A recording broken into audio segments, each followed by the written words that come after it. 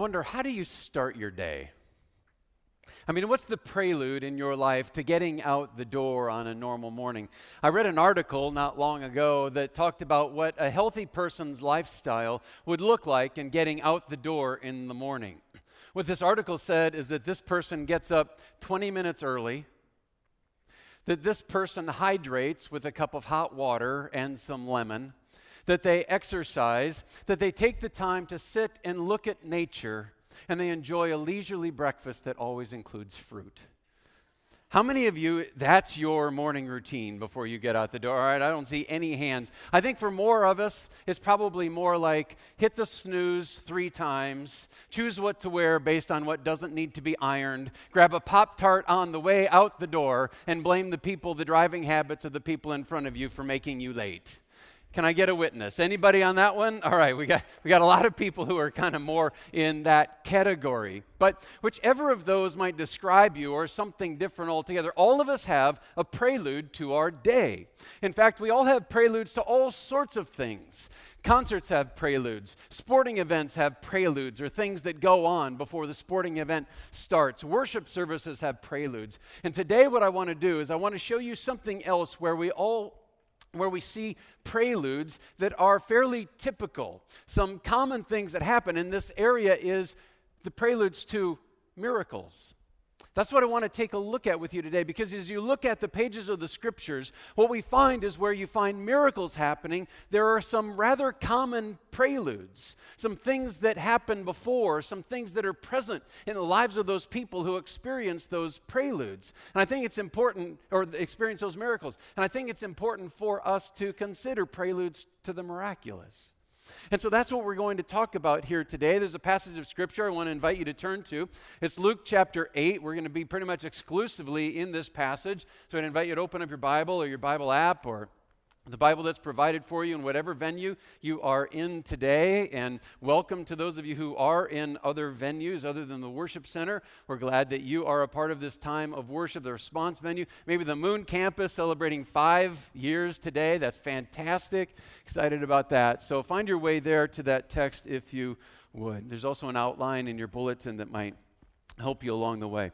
For most of us, when we think about miracles, things start to get a little bit mysterious because we don't completely understand the miraculous.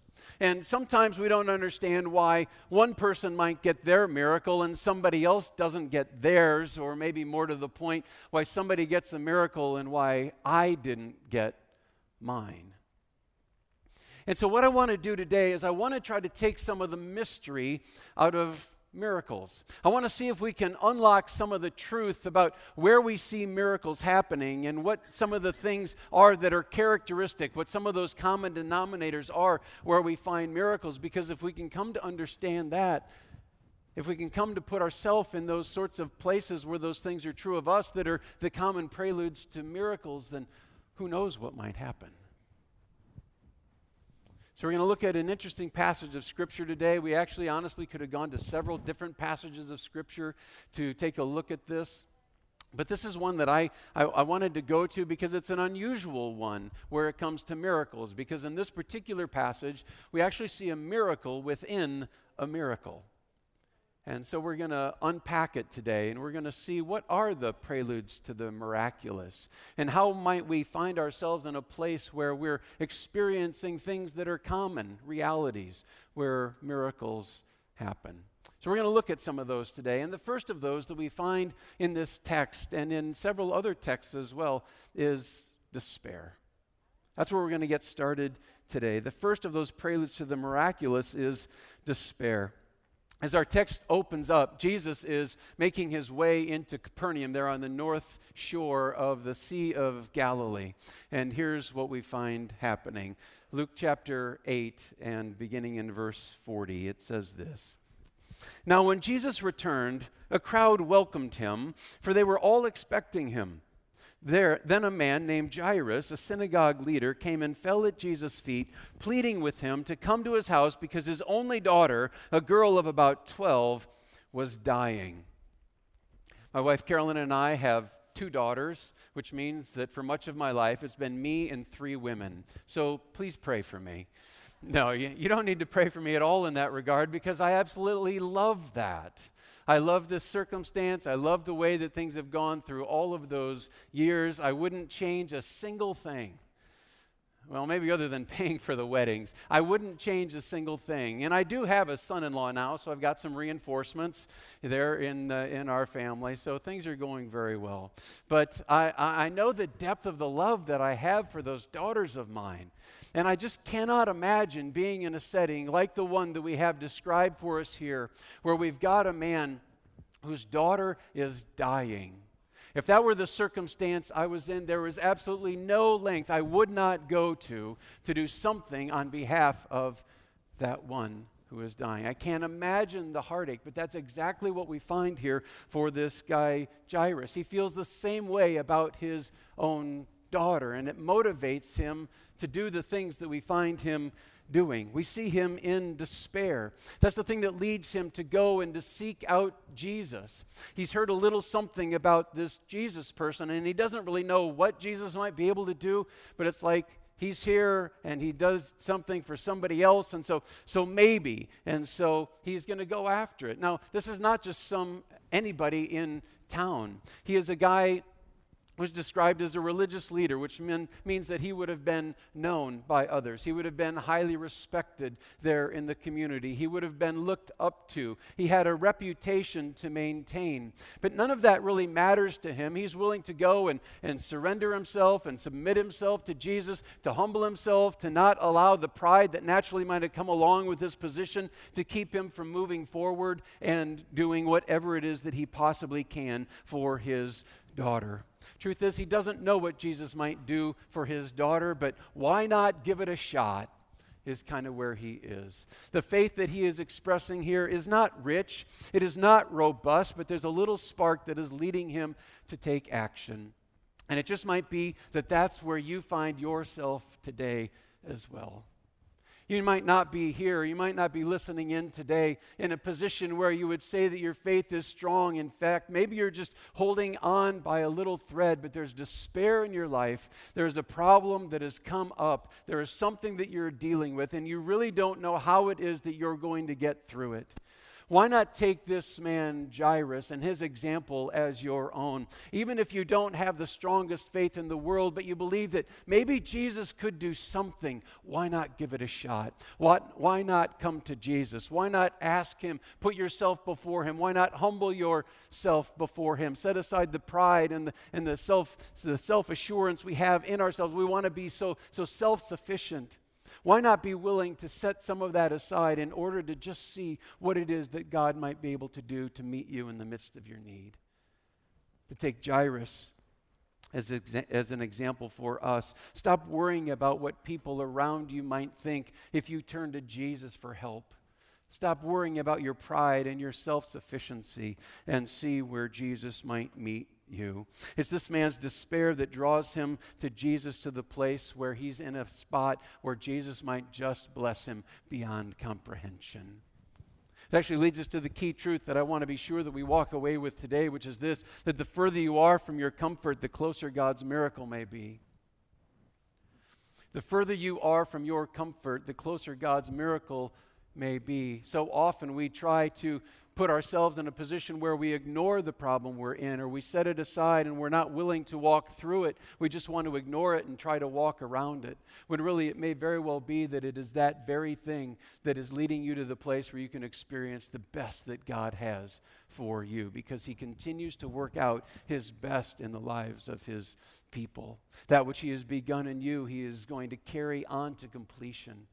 And so to lean into him and to lean into that, very well for you, the further you are from your comfort, the closer God's miracle may be. Because despair is often a prelude to the miraculous. So allow your despair to cause you to run to Jesus. See where it is that he might meet you today. Despair is a prelude to the miraculous, that we find it again and again in Scripture. Another reality that often precedes the miraculous is faith. While this whole situation is unfolding for Jairus, there's a little twist that comes in the story. Verse 42 again. As Jesus was on his way, the crowds almost crushed him. It means it's a huge crowd, just shoulder to shoulder. And a woman was there who had been subject to bleeding for 12 years, but no one could heal her. This painful hemorrhage that she's experiencing is probably some sort of menstrual or uterine disorder that she's dealing with. And Mark, in his gospel, when he records this same story, he says that she has done everything that she possibly could to find relief from this situation, to find a cure, but to no avail. I feel for this woman, in part just because of her physical condition and where that leaves her. 12 years now this has been going on, but that's just the start of it. It goes beyond that. Because of her bleeding, she would have been considered to be ritually, ceremonially unclean, which means that she couldn't be with anybody else. It means that she couldn't touch anybody else, not in an intimate way, not a simple hug. If she had children, she couldn't embrace those children. Just imagine the pain, the heartache that she would have been living with. If she had been married, she probably wasn't any longer, because after that long, she would have just been seen to be a liability for the family, not an asset in any way. This woman is at her wit's end, and she's tried everything. Well, almost everything she's tried. She's also now apparently heard about this Jesus and that he's nearby, and she might have been kind of set aside somewhere and even looked on a miracle that Jesus had performed. And it just has sparked a little seed of faith in her heart, a little wondering of what it is that Jesus might be able and willing to do for her. So she's contemplating going to Jesus, which means going through this crowd, which means inevitably she's going to touch somebody. And the people around her would be furious if they knew of her condition and the fact that she was touching them. It's just something that you could not do. And then ultimately her desire is to go and to touch Jesus, which again is forbidden. But she's thinking of taking that risk to do something for her life, because her life at this point is no life at all. That's how desperate she is. She's in a despair of her own. Verse 44. She came up behind him and touched the edge of his cloak, and immediately her bleeding stopped. It worked. She's ecstatic. Now all she needs to do is slip away unnoticed, and everything's going to be just fine. Verse 45, who touched me? Jesus asked. Probably just stopped her in her tracks. But she's not confessing anything. Nobody is confessing anything. Verse 45 continues, when they all denied it, Peter said, Master, the people are crowding and pressing against you. Jesus said, thank you, Captain Obvious. No. That's not what he said. He said this, someone touched me. I know that power has gone out from me. Now, it's very unlikely that Jesus did actually not know who it was that had touched him. But it's important that she would be drawn out for multiple reasons, for her own sake, as well as for others who were looking on. And I'll explain that as we go. Verse 47, then the woman, seeing that she could not go unnoticed, came trembling and fell at his feet. In the presence of all the people, she told why she had touched him and how she had been instantly healed. Then he said to her, daughter, your faith has healed you. Go in peace. As much as this woman wanted to remain anonymous, her actually coming forward is a benefit for herself and for others. It's a benefit for herself because it was a clear demonstration, or was leading to a clear demonstration for everybody, that this woman who has been ritually unclean for 12 years is now being made clean. And that she can return to life as normal. What a humongous blessing this is for her. And everybody now is aware of the fact that that is true for her. But also, if she had just slinked away, she would have connected the healing in some way to Jesus and likely believed that it had happened by chance or by some superstition, because she's not trying to touch Jesus. She's just wanting to touch his clothes, like there's something magic in the clothes. And Jesus doesn't want her just in some belief in superstition. People believe in superstition all over the place. all the time, and it motivates some people to action. Some of the worst people at this are actually professional athletes, right? You know this. You know about the playoff beard, right? You've got to grow because there's a superstition that we'll keep winning if we keep growing the beard. Or that professional baseball players refuse, some of them, to touch the lines, to step on the lines of the diamond. Or some of you might remember Turk Wendell. He's a guy, a pitcher in major leagues, who insisted on brushing his teeth between every inning that he pitched. How about our own Sidney Crosby? He's probably one of the worst superstitious guys that there is. He today will eat a peanut butter and jelly sandwich at 5 o'clock, exactly 5 o'clock, with the same kind of peanut butter and the same kind of jelly that he's done before every game. He'll do it, and there are a bunch of other things. Superstition lead people to do all kinds of things. It's why I only preach in dirty socks. No, that's not true. These are clean, I promise you, they're clean.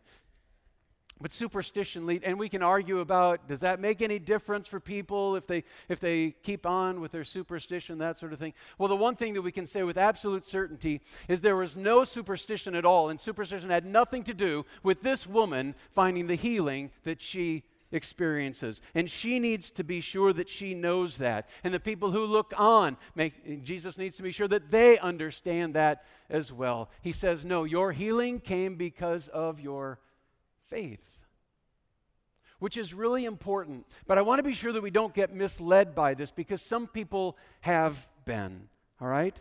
There's no doubt that faith is a prelude to the miraculous. In fact, most of the miracles that Jesus does reveal that there is some measure of faith on the part of the one who's the recipient of that miracle. That is fantastic. That is true. But understand this, faith doesn't heal. God does. Faith doesn't heal.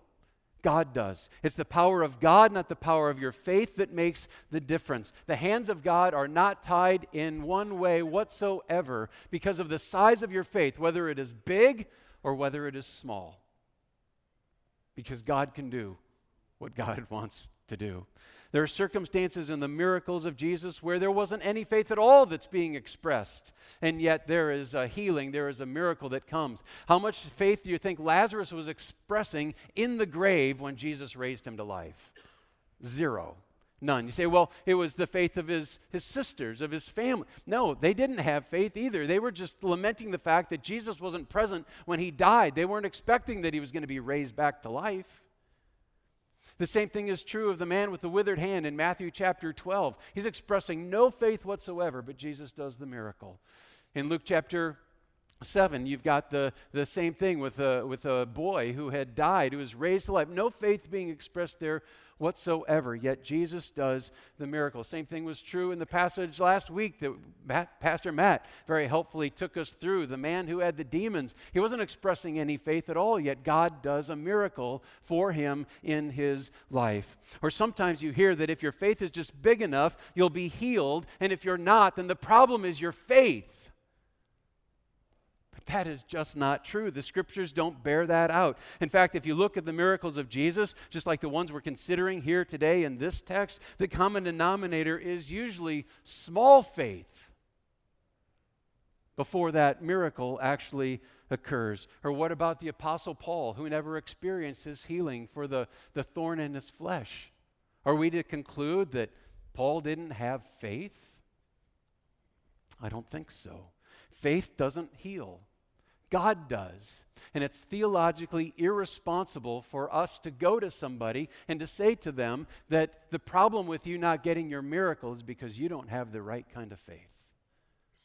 You just cannot support that from what the scriptures tell us. Now, that's not to say that faith isn't a key component when it comes to miracles, or that it's not frequently found where we find miracles. There's no doubt that faith sets you up for the miraculous, but it does not guarantee it in your life. But here's the interesting thing about faith. It puts you in the perfect place that you need to be for when the miracle comes and for when it doesn't come, if you think about it. Faith is a prelude to the miraculous, but it's also a prelude for trust in Jesus when he doesn't bring the miracle that you might be desiring for a reason that you just simply don't understand at that point.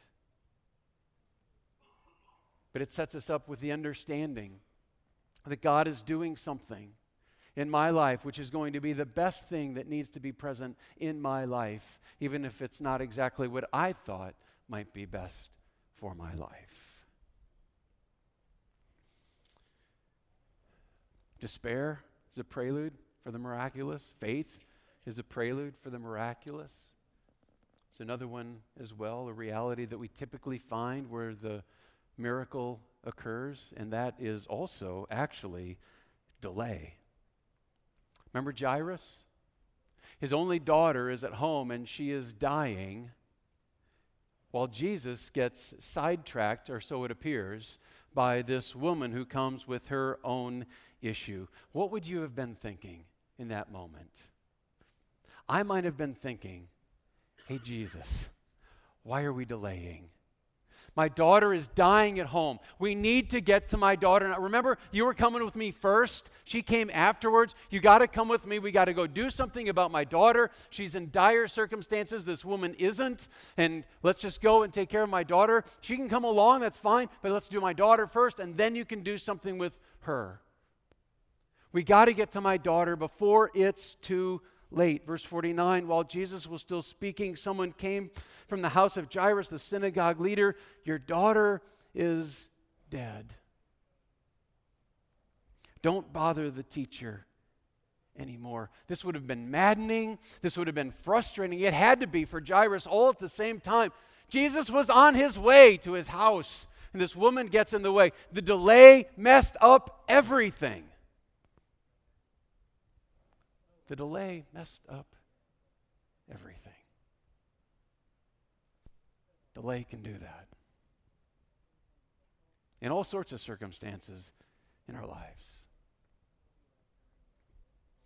Carolyn and I were born in the same year. I happened to be born a couple months earlier, so she's been reminding me our whole married life that I'm older. But in the year when we both turned 30, like 3 or 4 years ago, that year, I decided that she needed to have a surprise birthday party.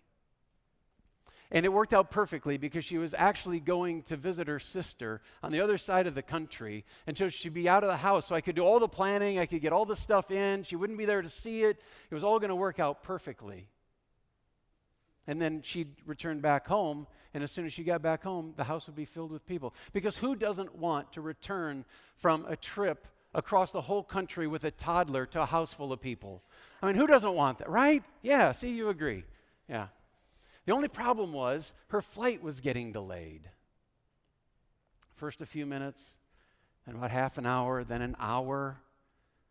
And I wasn't sure what I was supposed to do because they were supposed to be arriving. I didn't know just how late she was going to be. Do I cancel the whole thing? Do we just press on? Hope, because the communication on how late a flight is wasn't as good, as easy to figure out 3 or 4 years ago as it is today, right? Well, I decided we just got to press on with this, and so the guests started arriving, and Carolyn still wasn't even at the airport yet. Now, you have to understand, back then, our house was an hour and a half from the airport. So the guests are arriving, and I'm going to have to do something with them, and so I figure, well, I got to start feeding them, and so I fed them the appetizers, and still no word about Carolyn. So I fed them the dinner, and still no word. I fed them the dessert. We played some of the games that we were going to play when Carolyn was supposed to be there. She's still not there. She shows up a little more than 2.5 hours after the party started. Now, thankfully, she had some really great friends who were willing to stick around and wish her happy birthday. I mean, why not? They'd already eaten her birthday cake, so, it's like you should probably stick around for that. And they did, and they wished her the happy birthday, and the delay messed it all up. As I looked on that party at the end, it's like this whole thing was wrong. I was so disappointed. The delay, now, she was surprised. I did get that, and I haven't been allowed to plan another party ever since. But delay messed everything up. And that's exactly what Jairus is thinking here as well. But in the midst of that heartbreaking news, Jesus says something else to him, very interesting. Verse 50. Hearing this, Jesus said to Jairus, "Don't be afraid, just believe, and she will be healed." That's the kind of promise you want to get. What happens? Verse 51. When he arrived at the house of Jairus, he did not let anyone go in with him except Peter, John, and James, and the child's father and mother. Meanwhile, all the people were wailing and mourning for her. "Stop wailing," Jesus said. "She is not dead, but asleep." They laughed at him, knowing that she was dead. This sounded as ludicrous to them as it would sound to you if I went to a local funeral home and I walked in and there was a body laying there, and I walked up to the body and turned to the people and said, "Would you people please stop crying? He's not dead. He's just sleeping." You'd have laughed at me too, unless Grandpa sat up. Verse 54. But he took her by the hand and said, "My child, get up." Her spirit returned, and at once she stood up. Then Jesus told them to give her something to eat. Her parents were astonished, but he ordered them not to tell anyone what had happened. Through the early part of this story, Jairus must have been frustrated about the detour that Jesus took from going to help his daughter. It was unnecessary as he saw it, and is proven to be so as because of the delay, now his daughter dies. Jesus had to be off on his timetable, but what he is not seeing is our key truth, which is that the further you are from your comfort, the closer God's miracle may be. Jesus' timing wasn't off. It was because of the apparent delay that the power of God was on display that much more in the circumstances that transpired that day. It's because of the delay that Jesus had the opportunity to minister to and heal that woman in the midst of a huge crowd that all had the opportunity to see the power of Jesus in the work of God in her life. And then later for the family and for the mourners and all who had gathered around that little girl and around that house, for them all to see exactly the same thing when the girl came back to life. We can also struggle with God's delay in our lives. I don't understand why it had to be 12 years that this woman had to wait until she found her healing. But there was a reason, and the timing worked out in such a way that there was glory given to God, and ultimately her life is blessed. I don't know why it is that your circumstance has delayed the way that it has.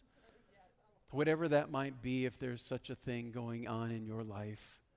I don't know why you've had the pain as long as you have had it. I don't know why you've been dealing with the situation or the circumstance or the problem or whatever it is that has crashed in on your life. What I do know is that God's timing is always perfect, and his plan is always for your benefit and always to work out things according to his perfect will. And he knows what is best, even if we aren't able to see it right now or right in the moment. So it all sort of boils down to one last little question that I want to consider with you for just a second. Just how strong does your faith need to be to experience a miracle? Because some of us, I know today, are kind of hanging on by a thread. And we wouldn't describe our faith as being deep. We wouldn't describe it as being strong. I don't have an exact measure for the depth of faith. There is no faith scale. But what I do know is that this woman has a little faith in something connected to Jesus, even though she doesn't really fully even understand what it is. What I do know is that this guy Jairus and his wife are described as being absolutely astonished when this girl is raised, which suggests that they weren't expecting much through faith. These circumstances don't tell us just how much is required, but what they do tell us is that even if your faith is small, you shouldn't put off your desire to experience and your pursuit of God's touch until your faith is bigger. Because sometimes God does the biggest things through the smallest faith. Which means that wherever you are today, however thin and frail the thread of your faith might be today, that you don't have to wait until it's better to go to God. You don't need to wait until it's bigger to anticipate that God might look favorably upon your situation and circumstance. Take the example that we find here in Jairus, in this woman, in so many other circumstances where we find miracles that Jesus does. Take that as your example. Run to Jesus with whatever it is that you can muster in your faith and ask that he would show himself to you. Sometimes it's the further that you are from your comfort that brings God's miracle closest. So don't give up. Don't throw in the towel. Take what it is that you have, run to God, and let him meet you in your need. Pray with me. Heavenly Father, thank you for your word. Thank you for the example that we have of how you meet people in their need. We've got all sorts of people listening in right now who have a need of their own. Father, thank you for the examples that we find in the scriptures that give us the preludes to the miraculous, that show us that faith is important, but that also show us that people right before the miraculous experience delay and they experience despair. And Lord, that's so encouraging because so many of us are there right now, and if not right now, it'll happen. So Lord, may we not be defeated by those circumstances when they arise, but may we be encouraged through your word that you meet people in the midst of their deepest need. Not just the people in the Bible, but all of us. Lord, thank you for your goodness. Thank you for the power that you display again and again through the work of Jesus in people's lives. So Lord, we run to you in faith and in trust. Maybe you'll bring the miracle. Maybe you will put us in a place where we can have the peace and the patience to wait for what it is that you are ultimately doing. Lord, meet us where we are. We come for your goodness and for your blessing. We pray for it in the name of Jesus. Amen.